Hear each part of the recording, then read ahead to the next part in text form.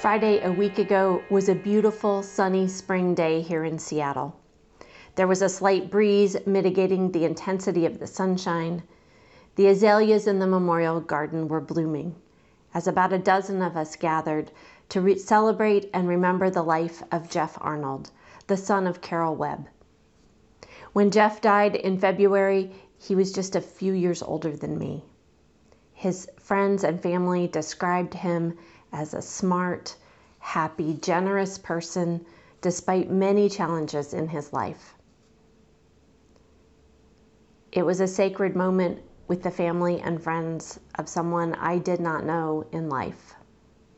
And yet, it was also every death, every grief, every loss that we mourned as we gathered. The air was heavy with a holy tenderness. Pouring his ashes into the earth, my voice broke as I spoke the words of burial, earth to earth, ashes to ashes, dust to dust. Jeff's ashes, my ashes, your ashes.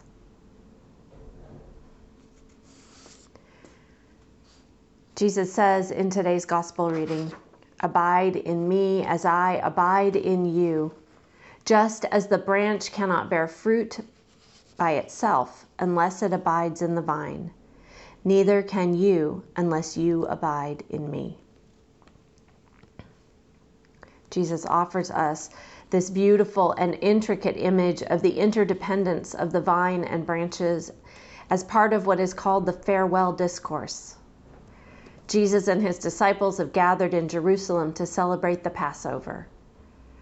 Jesus has washed everyone's feet, they have eaten dinner, and Judas has left the table to go find the soldiers who will later arrest Jesus. And now, Jesus is giving his final teaching to his disciples. These words are farewell promises of one friend to many. They're words of reassurance and encouragement, remembrances and exhortation of a deep and forever relationship, not judgment about who bears the most fruit. Abide in me as I abide in you.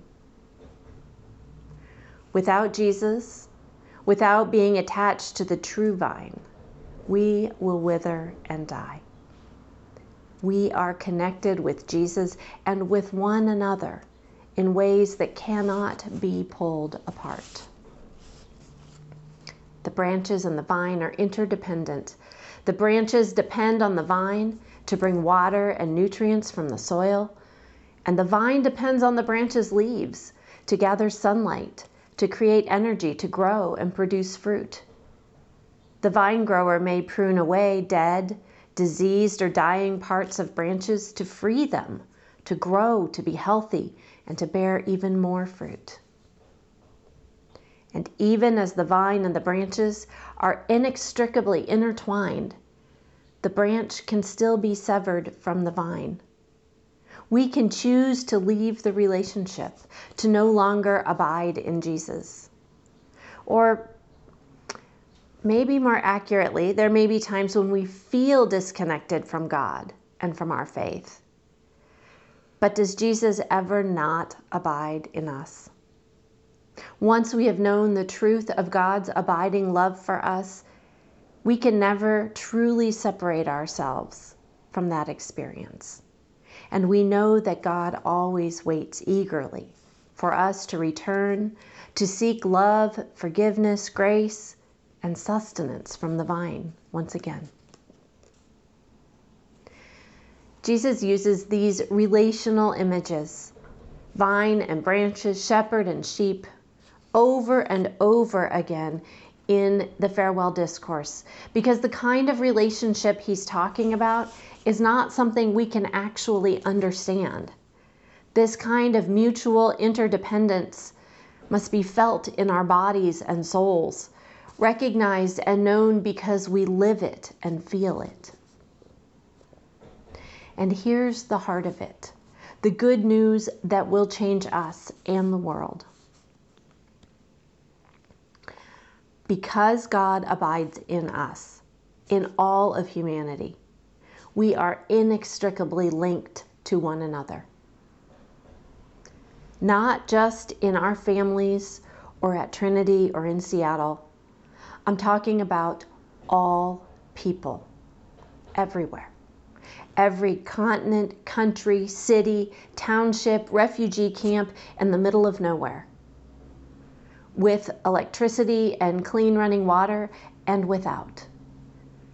Immigrants and refugees, people living in countries ravaged by war and pandemic, every shade of skin and spoken language, old, middle-aged, children, newborns, every single person on this good earth is a reflection of the splendor and beauty and power of God.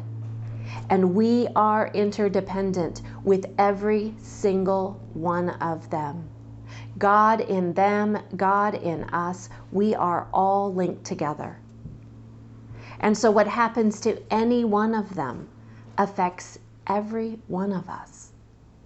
Yes, the joy when a child is born, when a young person completes their schooling, when people find love, and more often, the weight of so many sorrows, illness, violence, addiction, murder, slavery, human trafficking, children taken from their parents, and all those people, every one of them, created in God's image and holy.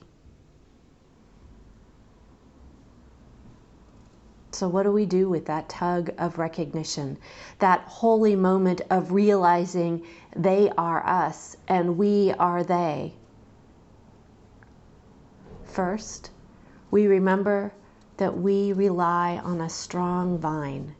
We remain connected, abiding with and in the truth, capital T, truth of God's love for us. Giving thanks for that foundation, for that which connects us all, we learn about those other branches, what they need to grow, survive, and thrive. We give and build, we make peace, we cry for justice and freedom, for every person to thrive and bear fruit.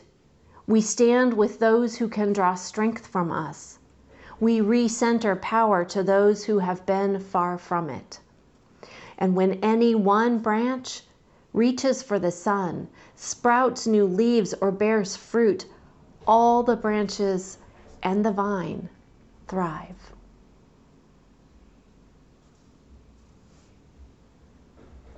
God of deep soil and luxuriant growth, you call us from our shallow selves to find depth in you. May we abide in Him alone, who can teach us who we are, through Jesus Christ, the true vine. Amen.